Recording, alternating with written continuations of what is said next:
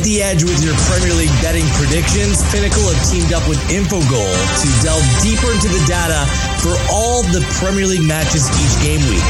You combine betting market data with Infogol's performance data to try and find Pinnacle customers' value in the odds. This is EPL Insights. Welcome to your favorite Premier League betting podcast. This is EPL Insights with data supported by Infogol, courtesy of Pinnacle. Gareth Wheeler, Jake Osgathor back with you for yet another week. Technically, it's game week 11 in the Premier League, but really this is going to be the 10th round of fixtures for most, the 9th round of fixtures for some, and we might as well dig right into it. How was your week, Jake? Here in Canada, where I'm broadcasting from, we just celebrated Canadian Thanksgiving. So we're all full of turkey and we're ready to take it into the next week. And I wanted to bring up a turkey because I'm sure that's where you're going to go first when we're looking back to next week. A gobble gobble. I'm not sure it was the big turkey last week when it came to Arsenal, Liverpool. You and I had the head-to-head battle. You were on Arsenal. I was on Liverpool, and the Gunners come away with a 3-2 victory. I was going to call Liverpool and Jurgen Klopp a turkey for taking off Mo Salah with about 20 minutes to go in that game. But perhaps the referee, the match official, a bigger turkey, giving away the softest of soft penalties late on in that game to gift Arsenal the 3-2 victory. Who's the bigger turkey? Is it the match official or is it Klopp? Or is it for me for making the Liverpool bet in the first place? Probably a mixture of all three.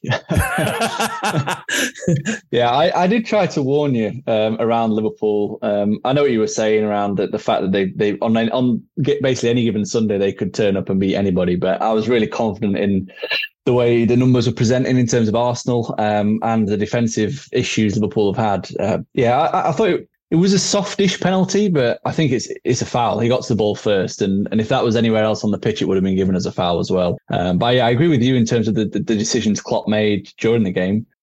Almost, I was surprised that he went with the 4-2-4 formation from the start. Obviously, it worked against Rangers, but that's Rangers, and I think we discussed that on the pod, didn't we? In the sense that you can't really take that result or any performance against a team like Rangers and think you can replicate it against a team like Arsenal. So that was a huge surprise, and ultimately it led to them getting outmanned in midfield, which has ultimately led to the first goal. And then in the second half, taking off your best players and your goal threats, really. Núñez came off as well as Salah came off, and it ended up being a midfield of Henderson on the right hand side and Harvey Elliott on the left hand side of a four, which was really, really strange. And they've got some problems at the moment, Liverpool, defensively, obviously, but the issues from an injury standpoint are mounting with Luis Diaz joining, I think, Joel Matip and Trent Alexander-Arnold now on the sidelines.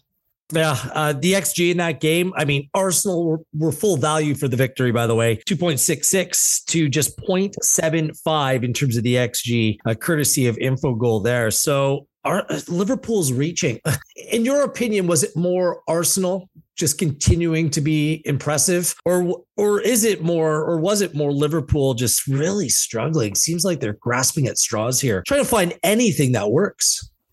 Yeah, a bit of both. Arsenal were excellent. They started so hot, didn't they? And that scoring in the first minute is always a nice way to start. Liverpool's issues so far this season, not only are they just broadly defensive issues, that they also really slow starters. The average time of the goal they concede in the Premier League this season has been 20 minutes. So they've been conceding on average within the first 20 minutes of every Premier League game, which is just not a way to start. And, for a team that's low on confidence, for a team that is already beaten down defensively, to concede so early means that they have to go more on the front foot, which again leaves them more exposed at the back. So it just throws the game plan out the window. That early goal for Arsenal really was a dagger for Liverpool, because I think if they'd have got through the first 10-15 minutes unscathed, because Arsenal came out of the blocks quick, didn't they? Then we saw Liverpool start to get in the game. The final half an hour of the first half, Liverpool really did dominate the game and look like the only team that was going to really threaten. And obviously, we've had a bit of an analysis over here on Monday Night Football.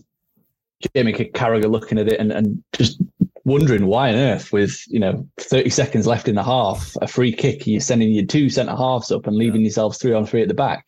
So yeah, some real lapses in concentration, in judgment, but it's something we're used to seeing now from Liverpool. It does remind me of, do you remember the COVID season where Liverpool went on that really bad run, particularly at home? They reminded me of that a little bit. They're looking a little bit like they've lost their identity. They don't know who they are. They don't know what style they want to play.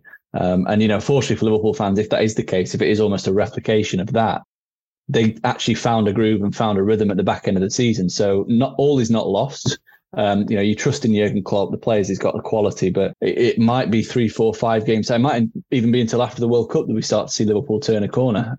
So yeah, massive issues for Liverpool. But Arsenal, they look really good. They do. They've got a really nice mix of youth and experience in that team, and I think that's one of the things when you looked at the two teams, particularly in midfield and forward areas. Like Liverpool obviously have quality, but Arsenal just have so much youth and explosion and just so much pace and vibrant young players. Whereas Liverpool, particularly in midfield, look really stale, really slow, really sluggish. I thought they looked like that in forward areas as well, apart from Núñez and Diaz. I think Salah's not really looked right this season. I think he looks overworked. He looks tired. I think he'll be ready for a nice break during the World Cup, to be honest. Liverpool have played a lot of football over the last 2 seasons. I think these issues are much more complex. Van Dijk doesn't look anywhere near the top defender that he is or was. No Sadio Mane, and now injuries have started to creep into the team. An upcoming Manchester City on Sunday. I can't wait to get into that. A nice, easy game for them, right? So I'll bow down to you. Here you go. It's the 1-0 lead. How else did you fare in game week 10? Bit of a mixed bag. Newcastle were the other big bet that I had.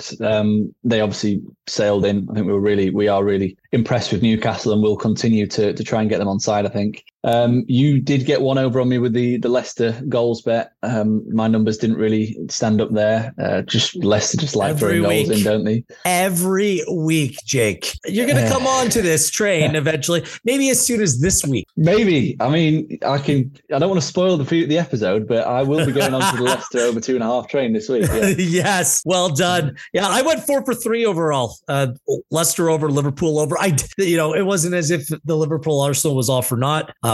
West Ham, I was confident that they were going to beat a decimated Fulham side. And I kind of feel like I can puff out my chest a little bit for backing a Manchester United win at Everton. They're just a superior side, better players than Everton.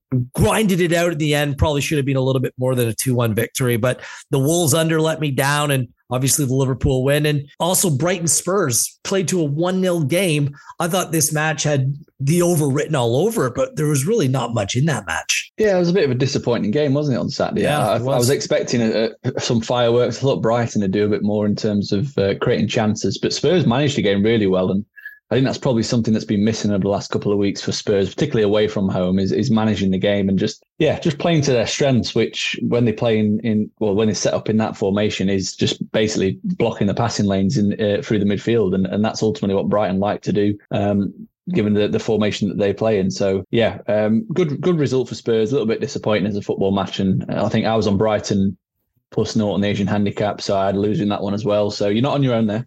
We teased our listeners about who would have been brave enough to play Southampton plus 2.5 on the handicap. Thankfully, I resisted the temptation. City ran them 4-0. I did listen to you on the Newcastle, and I did make a play offline on Newcastle. And Crystal Palace gave me a nice victory, and it ended up making a late winner, a 2-1 win, I should say, against Leeds United.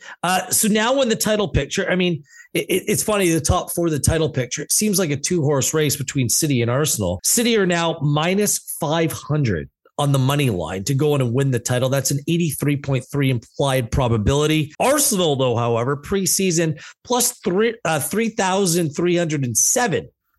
On August 10th, they were plus 1,000. Now they're still plus 600. Is it becoming more tempting by the week? And that number's still holding strong, providing, at least dangling that carrot a little bit. It is dangling a carrot, but I have to say, if we'd not got Manchester City looking like Manchester City right now, then I would be all over that. But the way in which Pep's side have started the season, I still can't look past them. I think this Arsenal team, there's so many positives going forward. One of them is, the way in which they play. They've won the XG battle in all 9 matches, so they've actually consistently hit really high levels. But the big negative for me is that it's a very thin squad. particularly in those forward areas. If you think Saka or Martinelli gets injured, there's a big drop-off there to players that are going to come and replace him. You think if Odegaard gets injured or Thomas Partey, there's a huge drop-off there. Whereas for Manchester City, it won't really matter. If Rodri gets injured, then, you've got Calvin Phillips who can maybe step in if he's fit, or Gundogan. We saw him play there in the Manchester derby. If De Bruyne gets injured, you probably just drop Foden into midfield and you put Mahrez out on the wing. So I think the strength in depth that City have really stands them in good stead. Plus the fact that they've been there, they've done that already. And I just think that they're a better team right now in terms of the process. I think they're more trustworthy on a week-to-week basis. I think Arsenal, I'm coming round to being able to trust them more weekly. But I'm still not there yet in terms of if they have a potentially tricky away game at like a Brighton or another fellow top 6 team or maybe a West Ham or someone like that. I'll still be quite hesitant to really jump on them and basically say, yeah, that's an Arsenal win. We don't even need to pay much attention to it, as we do with Manchester City. I mean, every week we come on here to talk about Manchester City, and the question is, do you trust them to cover a 2.5, 3 goal handicap? And that kind of tells you the difference and the gulf between the two teams still.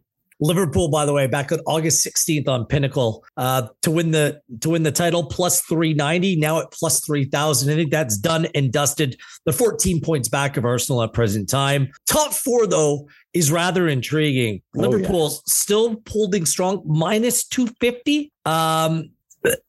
Arsenal minus 300, Spurs minus 160. And then you have some plus numbers, even odds for Chelsea to finish top 4. Manchester United still plus 180. And they play Newcastle this weekend. Newcastle can leapfrog over Manchester United with a victory. You can get them at plus 800. And they're a team that's on bang good form right now. What do you make of the top 4 odds? I heard Jamie O'Hara on TalkSport say that Liverpool are out of the running for a top 4 finish, which I found absolutely sensational. But based on form and some of the issues in the team, maybe he's not that far off, considering how many other good-sized, legitimate contenders for top 4 spots are this season. Yeah, it's early days still, isn't it, to be going so hard on your thought process and basically just saying they're out of it. I mean, there's another 29 games left of the season, so they're not out of it. And they could do business in January and, strengthen in certain areas that might all of a sudden see them turn a corner and pick up, 2.5 points per game as they have for the last 3 or 4 seasons. So I would never say that. I do think they are short, though. I have to admit, I think that minus 250 at the moment for a top 4 finish is short, just purely because of, as you said, the competition. I mean, Arsenal, they look really, really good. They look like they're going to win every week, pretty much. They will obviously have a few slip-ups here and there. Spurs, you know my opinion on Spurs from the very start of the season. I've been very high on them. I think that they'll pick up enough wins and points to finish in the top 4. And then you've got Chelsea and Man United. And out of the two, I'm really impressed with what Chelsea are doing under Graham Potter. I think the short turnaround that he's had to get them playing in such a different manner and to get them looking like a different team is really impressive. And it's been brandished by many, Jake. Sorry to cut you off. It's been brandished as an easy start for Chelsea under Graham Potter. A Crystal Palace team that didn't perform, Wolves, they were absolutely abysmal. An AC Milan team that didn't show up, then an early sending off in the return leg, and they basically cruised to a 2-0 victory. So it just depends the way that you look at it. You're looking at the numbers as suggesting something different. Well, the numbers are suggesting that from a defensive standpoint, they look really, really good. It looks as though they're not conceding chances, or they're obviously not conceding many goals. The chance creation is on an upward trajectory as well. We saw they struggled against Crystal Palace, but against Wolves, a team that I thought would be a little bit more difficult to break down just purely because of the setup, they really had no issues whatsoever. You're right to point out the sending off in the second game against AC Milan, but they're the Italian champions. To win those 2 games so comfortably, with rotated teams, I might add, because, Potter he's not played back the same starting 11 in any of his matches. He's rotated and mixed and matched and everything like that. I'm impressed. And I think that rotational key would for me give them an advantage over Manchester United, just purely because Chelsea have effectively got a squad of 25 players to choose from, and that there's not really a massive drop off. I think maybe you'd look at the fullbacks as the main areas where you'd see a big issue in terms of quality drop. Whereas for Manchester United, they basically got a really good starting 11. And then after that, it's not great. If you think Anthony gets injured or Rashford gets injured, if Eriksen gets injured or Fernandes gets injured, who's going to step in there and provide those kind of services and creative quality? So I'd give Chelsea the nod. I think Liverpool are in a bit of trouble for the top four as it stands with the injury issues. But it's Jurgen Klopp we're talking about, and I think he'll get it right. It's just a case of when, not if. And the longer they keep playing like this, the longer that we see them struggling, then obviously the bigger chance that they're going to miss out on the top four, because the other teams will just keep picking up points. I'll remind our viewers and listeners, Newcastle plus 800. Oh yeah, I didn't mention that. You're going to get on it right about now. Yeah. Let's kick on to this week. Sorry, go ahead. Top four is a little bit of a push for Newcastle. Top six, I think that they could potentially be in the mix, cause an upset, and they definitely look like they're going to finish 7th or at the very least 8th. Again, same issue with every other team I've mentioned in terms of the injury potential and the drop off.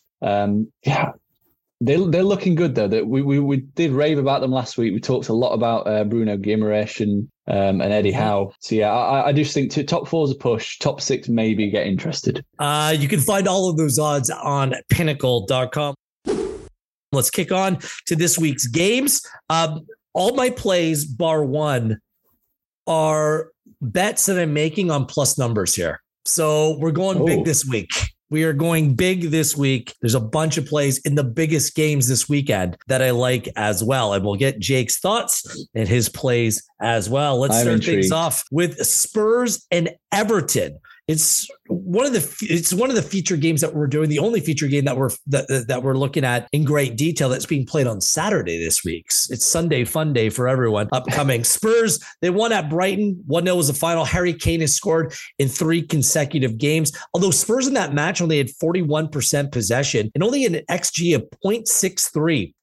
Their expected league position for Spurs, based on Infogol stats, is only 7th place, despite them sitting right now 3rd in the table. But they have won every home match they played in the Premier League this season. The teams they played, however, Southampton, Wolves, Fulham, Leicester, not exactly the most powerful 4 teams to play. Everton have been plucky. They lost 2-1 to United. Great goal by Iwobi to open the score in that game. They sit 12th in the table. Anthony Gordon is suspended for this game, but Dominic Calvert-Lewin did come back and made his return in the game against United last weekend. Only Fulham and Nottingham Forest have a higher expected goals against than Everton on this season. They played to less than 2.5 goals in 6 of their last 8 games, but being first to score, interestingly enough, in 5 of 7. They're undefeated in their last 3 away games as well. Head to head, Spurs haven't lost in 3 to Everton, and Spurs have been first to score in 6 of 8. It was a resounding 5-0 victory for Spurs in this fixture last season as well. Minus 203 for a Spurs win.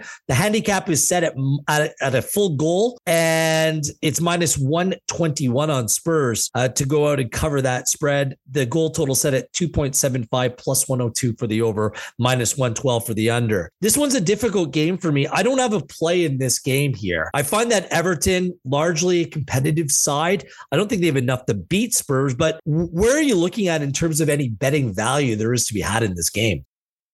I'll be taking Spurs with a handicap. I just think that they're super impressive at home. The process is fantastic this season. It's been great. If you go over Conte's entire reign, it's been 4th best, only behind City, Liverpool, and Arsenal. They create loads of good chances at the Tottenham Hotspur Stadium. They concede very few. And Everton, I know you said that they were beaten in 3 away games, but over their away matches this season, they've actually conceded over 2 expected goals against per game, which is a lofty amount. And that's a massive cause for concern for me as they head to Tottenham, who generally they rack up over 2 expected goals on a pretty much gamely basis when they play at home. So more than happy to get Spurs on side with that handicap. Obviously taking the flat -1 means that we need Spurs to win by 2 clear goals to get a winner. But if they only win 1-0, 2-1, 3-2, then we get our money back. So I think it's a very safe bet because I think Spurs are going to win the game. And I'm more than happy to chance a higher scoring win. Yeah, I'm just still not convinced by Spurs. I'm just not. Every time I see them play, I feel like they do what needs to be done and nothing more. That's kind of how I feel about them. It's funny because Antonio Conte has that tattoo on his arm. Do what needs to be done, nothing more. He's very much like that, you know. Yeah, I find in the Champions League their performances have just been drab And I feel like this could be a game where they come on and play against Everton, but I'll give Everton credit. They play within themselves. I think they made some progress under Frank Lampard. Understand the underlying numbers, but the results is just a lot of games. Just a goal here, a goal there is all that separates the team. So that's why I was looking at it. I obviously have a massive lean to Spurs in this game, but I'm just not sure I can get myself to the number of having a handicap of a full goal in this game. Yeah, no, I'm happy to take it. I think usually there's generally the top 6 teams, particularly, you want to side with them at home. When it comes to Arsenal and Spurs, I generally only side with them when they are at home because I don't really trust them away from home. And that's been proven the case with Tottenham this season. But yeah, usually at home, Conte's team are extremely trustworthy. They've got a really good pattern, good process, create a lot of good chances. And I can see them scoring 3 or 4 against this Everton backline and winning quite handily. So yeah, I thought the price was fair as well for -1. It's very backable. Kulusevski looks to be returning as well. I really don't have much more to say about this game, to be honest with you. No, I just think that the attacking quality that Spurs have is good enough to beat anyone on the day. And Everton, as I've said, defensively look vulnerable. So I think it'd be a very difficult afternoon for them. All right, let's move to the Sunday fixtures. It's going to be a great day of football, by the way. From Old Trafford, it's 5th place Manchester United taking on 6th place Newcastle. Although United has 15 points in 8 games, Newcastle has 14 points in 9 games played. United did beat Everton 2-1 at Goodison Park. Anthony scored in 3 straight Premier League games. His first 3, the first United player to ever do that. That's incredible. And Cristiano Ronaldo joins the 700 goals scored playing club football. United on the season still have an expected goal difference of -0.6. So although they've won 5 of their last 6 games in the Premier League, still that expected goal differential doesn't look that great, especially when you can compare it to Newcastle, who have a +6.5 expected goal differential in the season thus far. United plays Ammonia in the Europa League on Thursday. Scott McTominay suspended for this one. Anthony Martial, a significant doubt. Harry Maguire remains out injured as well. No clean sheets in their last 3 for Manchester United, and they've been the first to concede in 4 of their last 5 games. As for Newcastle, smashed Brentford. 5-1 was the final. Bruno Guimaraes did score a brace in that game. If you look at their XG for Newcastle in their last 4 games, 2.14, 3.62, 1.76, 4.17. This is a team that's bang on great form. Isak is still out. They haven't lost in their last 4 games. Like I said, no clean sheets in their last 3. And both teams to score has come off in 7 of their last 8 games. Against Manchester United, United haven't lost to Newcastle in their last 5, but they're without a clean sheet in their last 6. However, Newcastle are without a clean sheet in their last 5. They've gone over the 2.5 goal total in 4 of their last 5 games, and both teams to score in 5 of 5. Get this.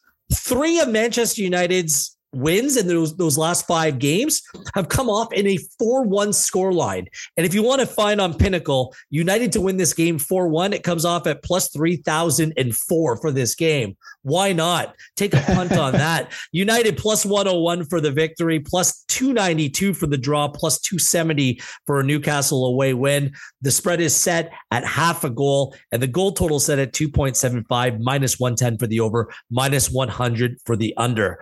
Do United make it 6 out of 7? This is a difficult match against an informed side. However, they are playing at Old Trafford. What do you make of this one, Jake? Oh yeah, this is a difficult one to assess from the 1x2 market. I've just gone with the overs. I think this is going to be a really high scoring game. Yeah, as you said, they've absolutely been flying in Man United matches recently, and that's just purely because they obviously have unbelievable quality in forward areas, but defensively they continue to look vulnerable. They've actually allowed 1.6 expected goals against per game this season in the Premier League, and then you've got a Newcastle team who. They've not only have they found their creative boots, but they found the finishing boots, which is something that they struggled with at the start of the season. I think they racked up over 4 expected goals in a game against Crystal Palace that finished 0-0. So nice to see 5 flying. And they've actually looked like a proper top 6 contender in the way that which they performed. the process has been really solid. Away from home, which is usually where you see these kind of middle of the pack teams produce a negative expected goal differential, it's actually been really positive away from home.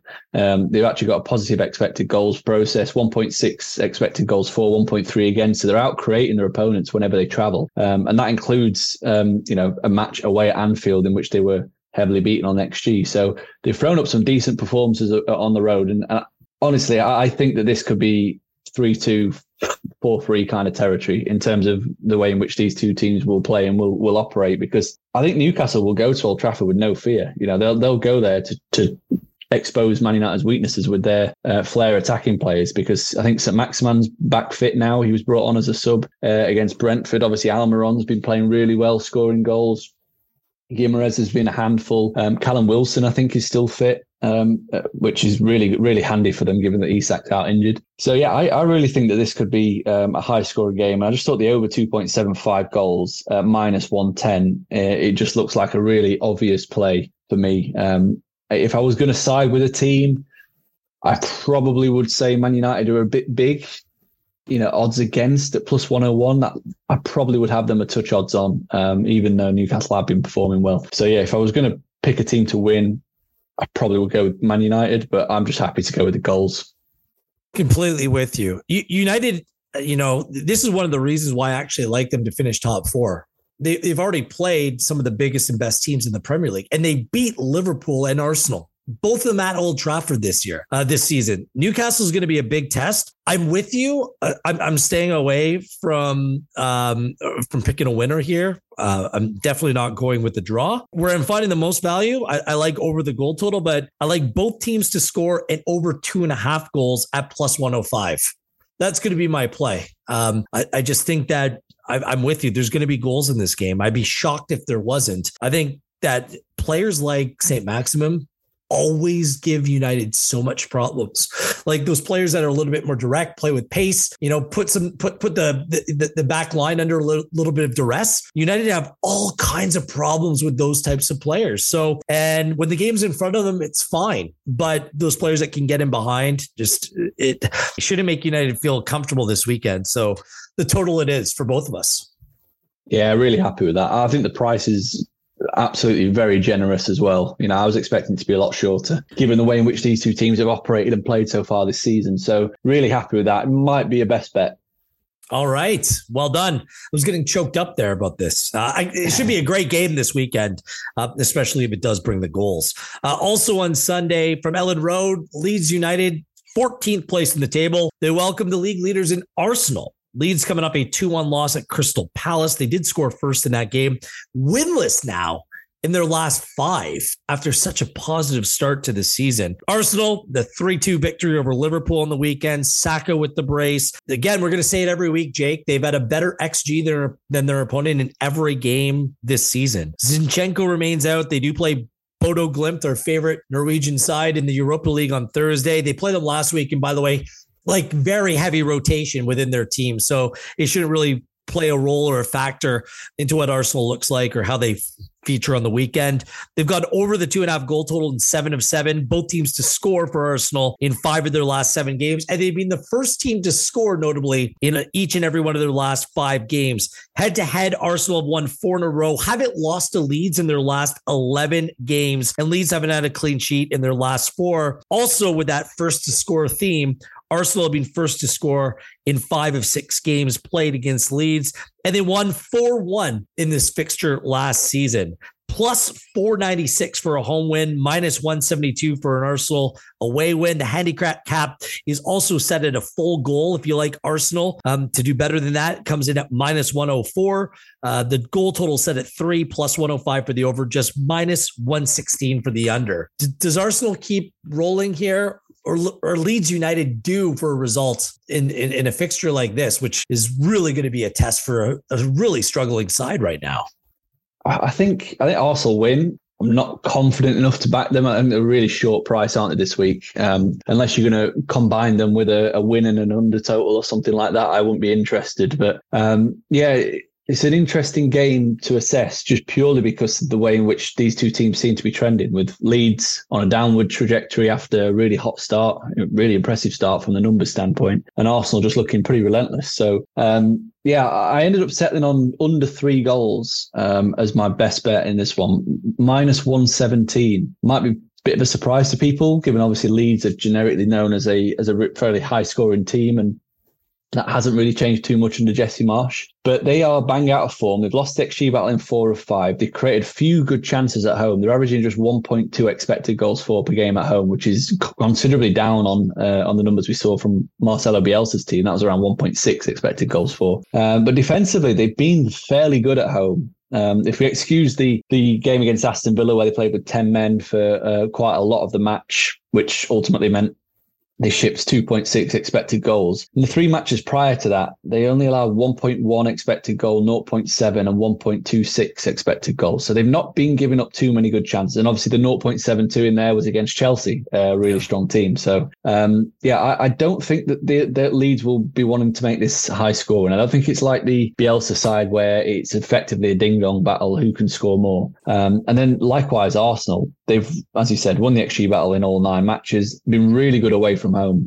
The process hasn't been explosive. It's not been like a Man City where they've been creating loads of good chances. It's been very controlled, very efficient, relying heavily on the defence, just 0.9 expected goals against conceded per game when playing away from home. But their attacking process is nowhere near the level as what we see at the Emirates, just 1.5 expected goals for compared to the 2.3 at the Emirates. So, I think Arsenal will win this game in a very controlled, professional manner, which again would only enhance my opinion that they could be a real title threat, because these are the kind of games that City just turn up to and really, really stroll to victory. So out of all the betting options, I settled on under 3 goals, which obviously if there's 2 goals or fewer, we get a winner. If it's exactly 3 goals, if it finishes 2-1, 3-0, we get our money back. And if there's 4 or more, is the only way in which we lose. And I can't see it being that high scoring. My train of thought here, Arsenal, all season long, they've got off to really good starts to games. Really good starts. 5 of 5 first to score in their last 5 games. I rarely do this, and I make just a first half play. It's just not my style. It's just not the way that I bet on football. But I look at it, Arsenal, first half win at +117. That's another plus number that's too good for me to turn down, because look, Arsenal's a better side in this game. I think that if they get an early goal, then perhaps it can go on and manage that game. I'm with you. Maybe a 1-0, 2-0 victory. That's kind of the way I look at this one. So I'm going to be a little bit risky here. Arsenal, first half win at +117. Yeah, I like it. I think, as you said, they've got off to really hot starts. And generally, when they've been in front, they've kept themselves in front this season. It's very rare they've been pegged back. So, yeah, I can see that happening. I think Leeds have got some real issues in terms of personnel as well as they welcome Arsenal. So, yeah, I think the only thing that makes me hesitant is the fact that this is Arsenal. And I don't know if it's my brain's still not computing the fact that they are legitimately near a level of Manchester City, or what, but I'm still very hesitant to kind of back them in these potentially difficult looking fixtures. So just avoiding it at the price and just taking the goal line, I think for me is where I go. I'm still quite confident they'll win the game. Obviously, like you said, that they are the better of the two teams. They've got better players. And the other advantage as well, which I think is something we'll touch on with Manchester City as well, is that they don't play on Wednesday like everyone else next week. They play on Thursday, Arsenal, in the Europa League. Man City actually don't have a game next midweek, which is just, ridiculous. It gives them another big advantage, a big rest period. But Arsenal, they play Thursday rather than Thursday, Sunday, Wednesday. So, that's another thing that potentially means that they can, go all out in this match and rotate again for the Europa League. The only other thing that's worth mentioning, Gabriel Jesus did not train on Wednesday. They're saying that it's just rest. Sometimes these things can turn into something else, and what's initially reported doesn't become true. So just keep your eyes out for that. Don't expect Jesus to play in Norway anyways. But for the weekend, if he doesn't play, it would be a significant loss. He's been very, very good to start this season. Aston Villa, 16th in the table. They welcome Chelsea, who are now up to 4th place. Steven Gerrard, under some pressure, I think that's fair to say. has he been found out to be a charlatan as a manager, or is the team just slow to launch here? They drew Nottingham Forest 1-1. Ashley Young actually scored the goal. It was just a dreadful game, 0.66 XG to 0.3 in that game. It's Villa's third draw in their last 4 games, although they haven't lost in their last 4. It's just the style of play, they're not creating much whatsoever. Only 7 goals from 9 games scored for Villa. Wolves are the only team with the worst goal scoring record as of right now. And Coutinho, I mean, he's supposed to be the man with Villa. 1 goal in his last 20 Premier League games. What is going on there? Kamara is a massive loss through injury. They've gone less than 2.5 goals in 5 of 6, first conceded in 5 of 7. Their only home loss, however, came against West Ham, where they lost that game 1-0. Chelsea, I just asked Jake, big fan of what Graham Potter's doing right now. A 3-0 win over Wolves, 4 wins in a row in all competition. Coming off the 2-0 victory over Milan midweek. Aubameyang, I mean, he's looking good, isn't he? 3 goals in his last 4 games. Fofana remains out. Conte's had a setback in his return from injury. And Reece James, at the time of recording, they're just not quite sure how serious that knee injury is. They'll be holding their collective breath on that one.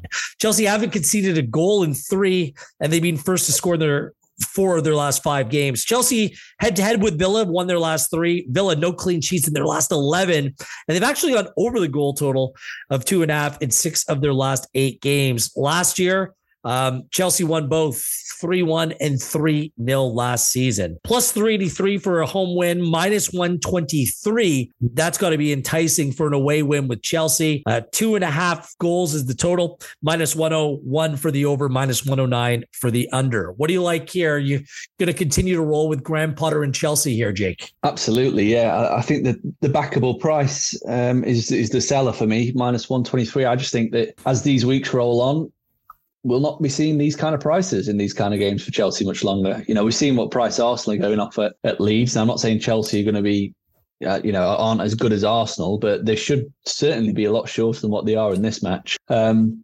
the main reason for that is that I don't see Villa scoring. It's just a case of, can Chelsea break Villa down?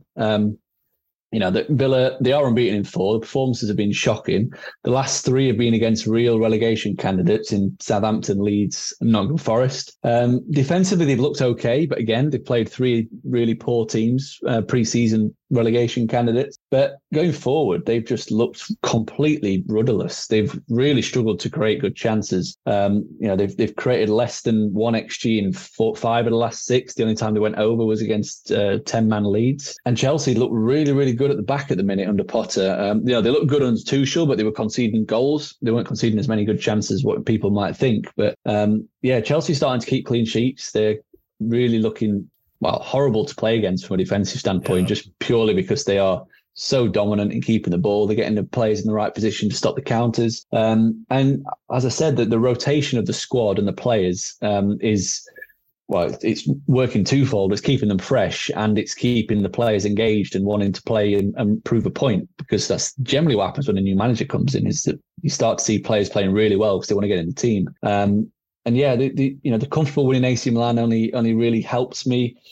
come to this conclusion as well, because it was extremely comfortable. Foot off the gas after 45 minutes because they're 2-0 up against 10 men, rotate the team, bring in a couple of players off, keep them fresh. As I said, for me, it's just, will Chelsea score? And if they score, then they win. And I think that they've got enough quality, enough guile. I think Potter will set them up in the right ways to create some good patterns to really hurt Villa. And that price, we're not going to see it for much longer. You're right to praise the improved defensive play under Graham Potter, but the 2 things that he's done thus far that have really caught the eye, which were essential for Chelsea to be successful, he's brought Mason Mount back to life, playing a little bit of a different role, and Aubameyang up top, actually having a player that over the last few weeks has provided reliable goals to the team. That's valuable. I just add one more to that as well. Yeah, go ahead. I don't know if it's gone under the radar. It did to me until a couple of days ago, is the fact that Potter's actually brought in Kepa as his number 1 and he sat Mendy on the bench. I think that's a really interesting thing that's happened there. Obviously Chelsea paid big money for Kepa, but Potter's just gone in there. He wants to play a certain style of football and he knows Mendy can't play that certain style of football. which is you need an extra option at the back, which is ultimately a goalkeeper. I think that's something that's gone under the radar a little bit. Interesting. In the sense that, he's kept clean sheets. No one's been talking about him. He's just doing his business. He's helping Chelsea build up from the back because he's much better around his feet. His distribution's really good. He can hit those long diagonals as well very accurately. Those three things I think, as Aubameyang and Mount are really key, and then Kepa at the back just seems to be the final missing piece in terms of just getting them off and going. Perhaps Mendy becomes a cup goalkeeper, which would be smarter in case there does, go to penalties. You can avoid any headaches there. So I told you I'm on the plus number train this week. Perhaps I can get you to upgrade that Chelsea minus 123 for the win play, supersize it to Chelsea win to 0 at plus 219. That's my play for this game. Yeah, I like it. As I said, I don't see Villa scoring, so Chelsea win to 0 at a much bigger price definitely is worth looking at for sure. See, we're getting along this week. We're playing nice in the sound box. So far, we still have some games to go, including the feature match of the weekend. Let's get straight to it. From Anfield, 10th place. Yes, 10th place Liverpool welcome Manchester City, who sit second place in the table. In a pivotal match, let's be honest, for both of these sides. Liverpool coming off the 3-2 loss at Arsenal. They play Rangers in the Champions League Wednesday. The game hasn't been played at the time of recording. The thing about that loss to Arsenal that sticks out, just 0.75 in terms of XG. For a Liverpool side, that's just known for their attacking prowess. It's just been sluggish. Mo Salah was subbed off in the 69th minute of a 2-2 game. Are you kidding me? Just 2 Premier League goals this season, and now injuries. Diaz, his knee, he's going to be out 6 to 8 weeks. Trent, he has an ankle. Matip has a calf. That adds to the list of Keita, the Ox. Mello is out long term as well. It's a little bit of a nightmare for Jurgen Klopp right now.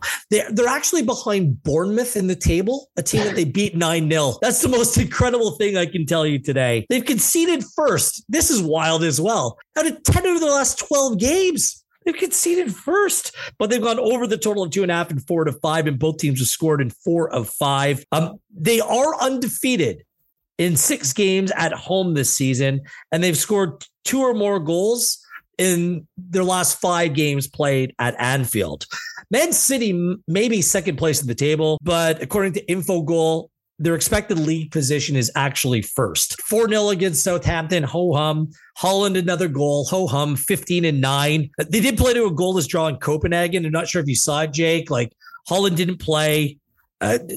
Gomez was sent off. A goal was called back by Rodri, which should have stood. Mahrez missed a penalty. It was just one of those days. Foden, he's trying to keep the pace with Erling Haaland. 6 goals in 9. They had the best expected goal differential, plus 15.3 in the Premier League. No losses in 14. No goals conceded in their last 3. They've gone to go over 2.5 goals in 6 of 7. First to score in 4 of 5. And the first half winner in 4 of 5 as well. Head-to-head, Liverpool haven't lost in their last 4 games to Man City. And Liverpool, although they haven't lost in the last 4, haven't had a clean sheet against City in their last 10. City haven't had a clean sheet in their last 6. And they've gone over 2.5 goals in 5 of 5. And both teams have scored in 6 of 6. Liverpool already won the Community Shield. I don't know if, it means nothing to me, but a 3-1 win earlier this season. Spin it back to last season. 3-2 win in the FA Cup.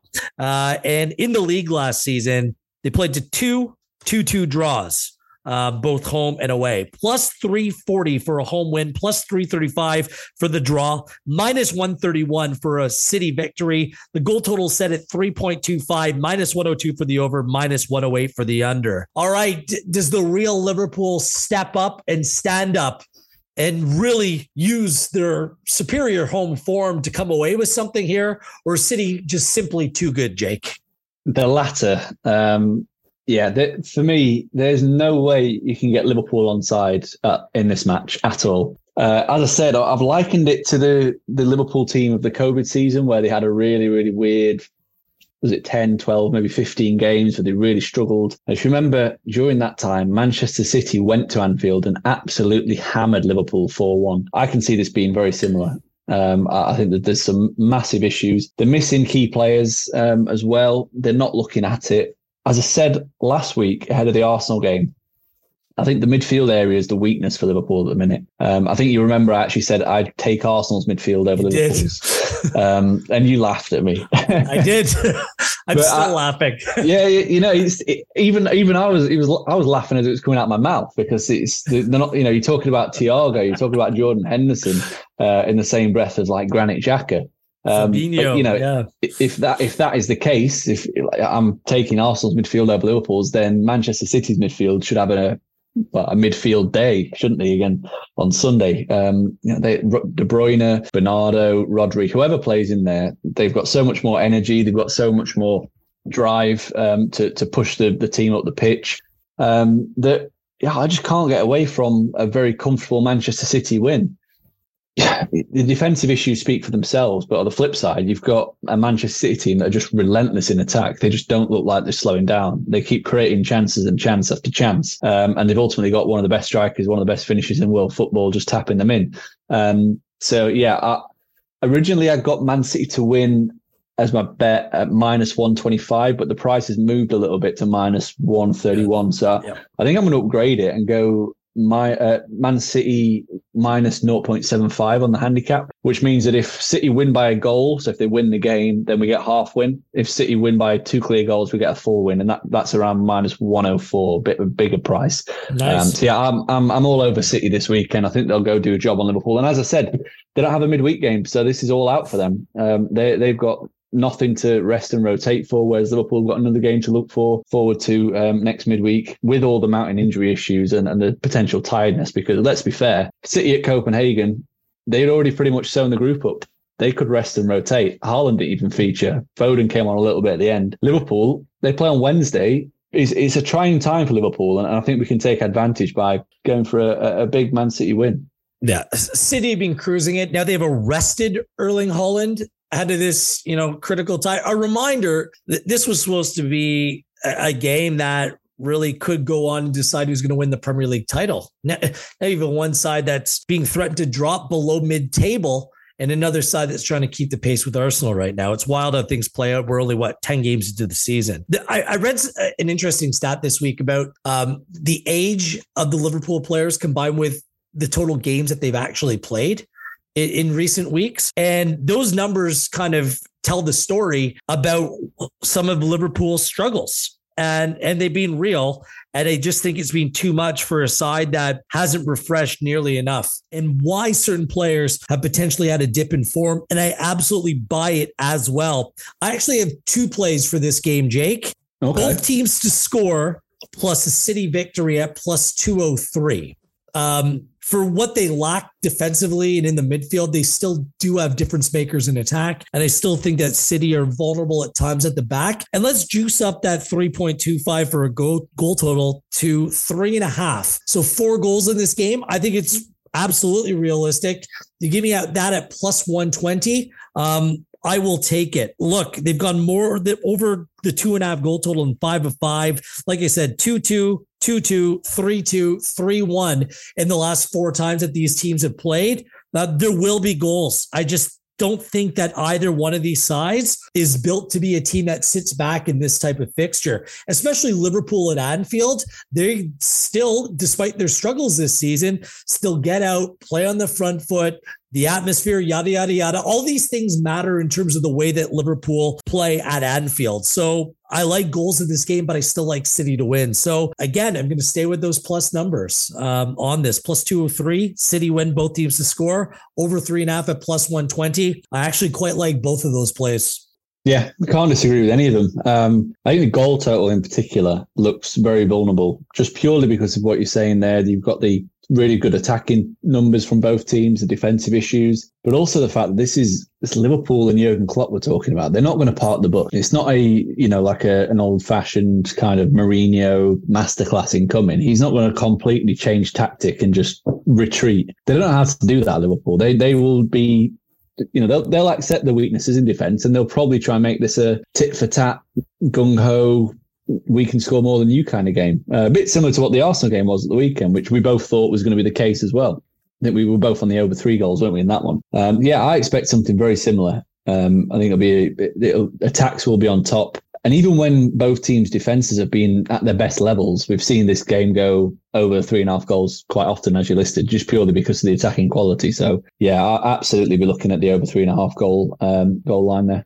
If you still firmly believe that Liverpool has what it takes to finish top 4, yet you don't think they're going to come away with the result this weekend, wait until after this fixture to make that bet. Because when they're in the bottom half of the table, I mean, I still believe that once a softer part of the schedule, which is upcoming for Liverpool, by the way, they played a lot of the top teams already, then they can go on a run of form and string off 5, 6, maybe potentially 7 wins in a row. Like, this is a team that's still capable of that, but hold on and wait to make that top 4 play till after this weekend, because I just can't see any way forward how Liverpool come away from this game with the full 3 points. I just don't see it, Jake.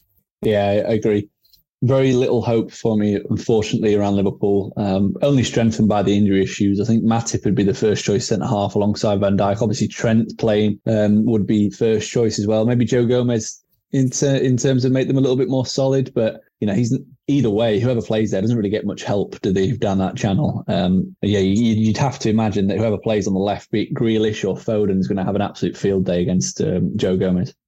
Salah's been slated as well for his lack of defensive work rate as well. And that has been said one of the reasons why Klopp did take him off in that Arsenal match as well. Difficult week for Liverpool, a difficult time. We'll see what they can bring to the table this weekend. That's 5 plays for me already. All of them on a plus number, Jake. I do have 2 more plays to go. Only one of them is a plus number. So we might as well hit it up rapid fire for the remaining 5 games of the weekend. 11th place Brentford is back at home to take on 7th place Brighton. A 5-1 loss at Newcastle for Brentford. They have to be due for a victory. Last time at home, though, they got smashed 3-0 by Arsenal. Brighton, they're coming off that 1-0 loss to Spurs. Not a very good game. Haven't come away with a clean sheet in their last 4. Is there a number here? Is there a play here to be made in this game? Yeah, I'm happy to chance the over 2.5 goals, plus 103. So another plus number for you there. Brentford, as you said, very, very high scoring recently. They've actually averaged, their home games have averaged 4 goals per game this season, which is no coincidence because their expected goal process is 1.92 expected goals for, 1.55 against. So they are creating plenty of chances at home, but also conceding plenty. And it's the same for Brighton on the travels. Their away matches have averaged 3.5 goals per game this season. They've generated 1.9 expected goals for, allowed nearly 1.7. So these two teams, when they're playing respectively home and away, create loads of chances, concede loads of chances. And I just think the over 2.5 looked a bit big at the price. I underlined it, but I didn't circle it. But I do have a play in this game, and I should dedicate it to you, Jake Osgathorpe, because Brentford has been a quality side at home over the last season in a bit. Give me the handicap, basically the draw no bet at plus 123. If Brentford come away and draw this game, get your money back, I think they can win this game. I think they're due. Call this the market correction game. Brighton maybe taking a little bit of a step back, still finding their legs under a new manager. Brentford are a good home side. I think they've been underachieving here. I think they can come away with the result. Not confident enough to play the full victory at plus 212, but give me the draw no bet at plus 123. Yeah, I'd never put anyone off backing Brentford at home against a fellow mid-table-ish team. So yeah, no problem there. Here we go. Leicester City, 20th place. How'd they lose to Bournemouth? They score first and then give away 2 goals. Good news for me, though. I actually couldn't watch this game live, but it was my best bet of the week. And as soon as Bournemouth came away with 2 quick goals in the second half, it meant we hit over the total of 2.5. They play Crystal Palace this week, 15th place in the table after that 2-1 win over Leeds. Both teams have scored in 4 of their last 5 games that they played. Leicester City hasn't lost to Palace in their last 6. But get this, Palace, no clean sheets in their last 7 against Leicester City. Leicester City haven't come away with a clean sheet against Crystal Palace in their last 4, and it's gone over.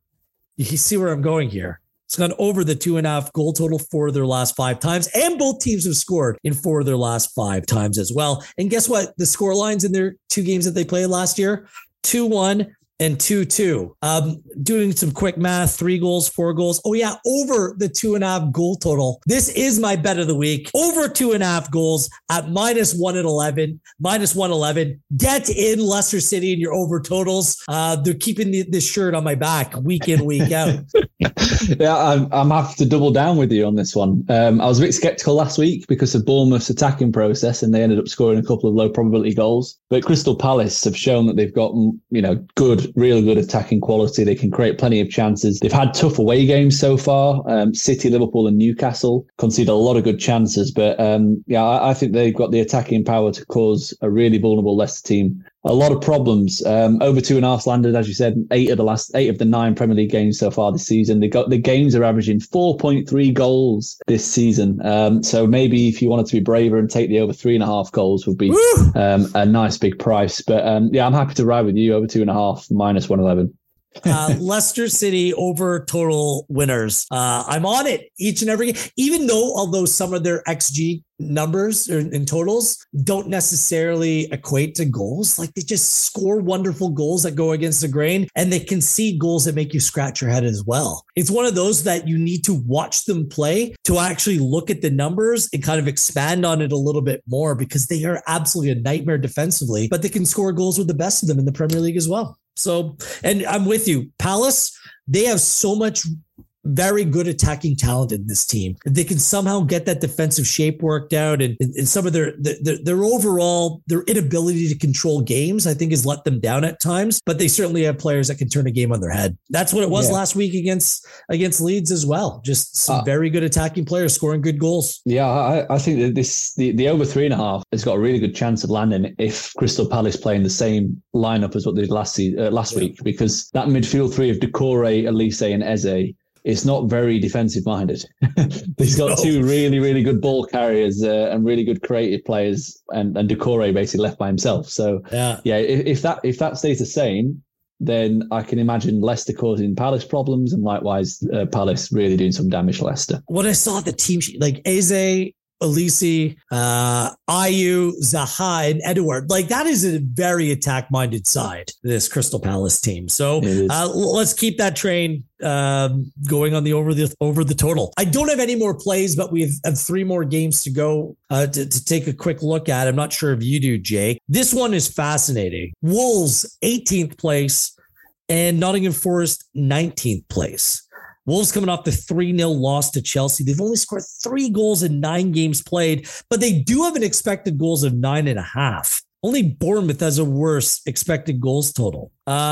Forest coming off that 1-1 draw with Villa. They haven't won in their last 6. No clean sheets in their last 6. They have had 4 away games, and they've been outscored 13-1 in these games. Like, I like Wolves in this one just by default, but at -140, this Wolves side, I just can't touch it. I can't get myself to making sense of any of the numbers that are being presented here.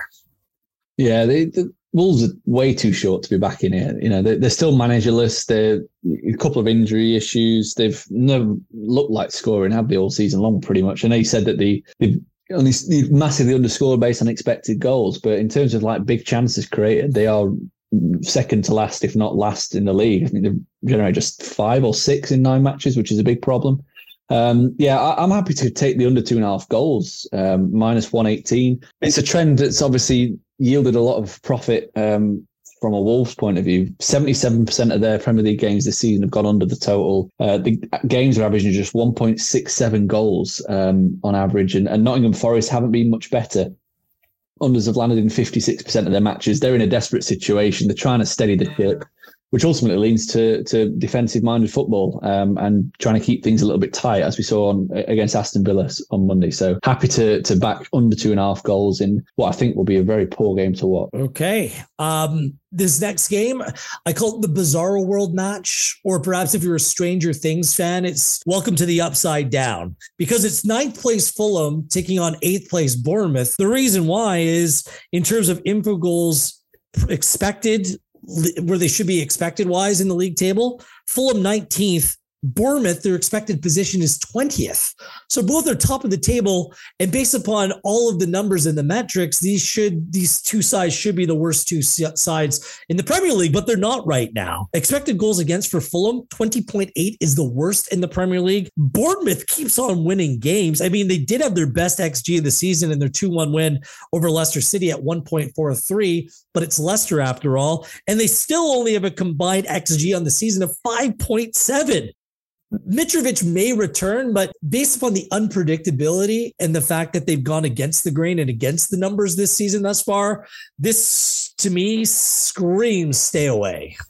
Yep. I've got a really big capitalized no bet next to that game. Just leave it alone. There's good.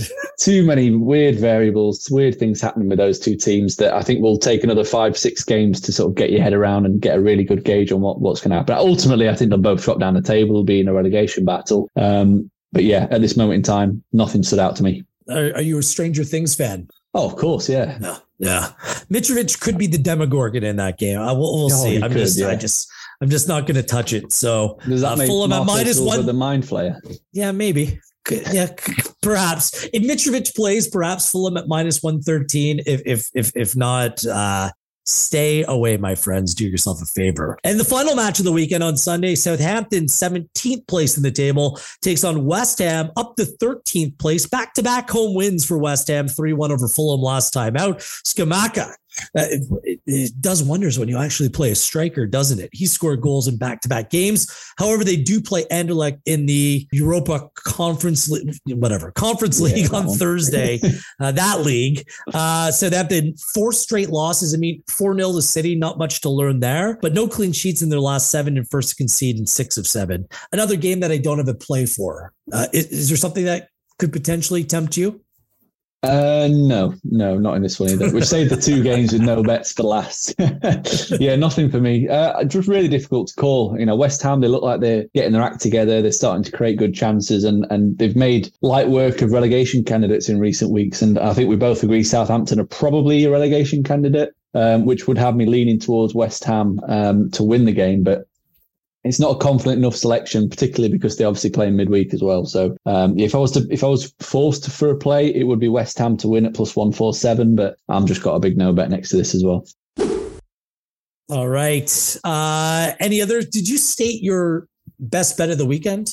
My best bet of the weekend is going to be over 2.75 goals in Man United v Newcastle. All right. And mine's over the 2.5 goal total in Leicester City, Crystal Palace. I'm going to keep on doing that every week. You just got to copy and paste somewhere, haven't you? Over 2.5 Leicester, insert other team. In Brendan Rodgers, I trust on both ends of the park. So those are our best bets of the weekend. Premier League predictions articles. You can find them on pinnacle.com. Also out this week, Pinnacle's podcast is the NBA breakdown. The NBA season is upon us. Can't wait for that. With the Athletics, Joe Varden and Seth Partnow. Plus NFL Insights continues ahead of week number 6. I've had a very productive start of the season, by the way. No one cares, but I've had a very productive start to the NFL season as well. And guess what? The Champions League betting blueprint back in a couple weeks' time as we're 4 match days into this and the games are coming fast and furious as they try to, ram in and jam in all these Champions League games, at least the group stage games ahead of the World Cup, which is in just 6-7 weeks, about a month time now. Well. Yes, it's really pretty wild.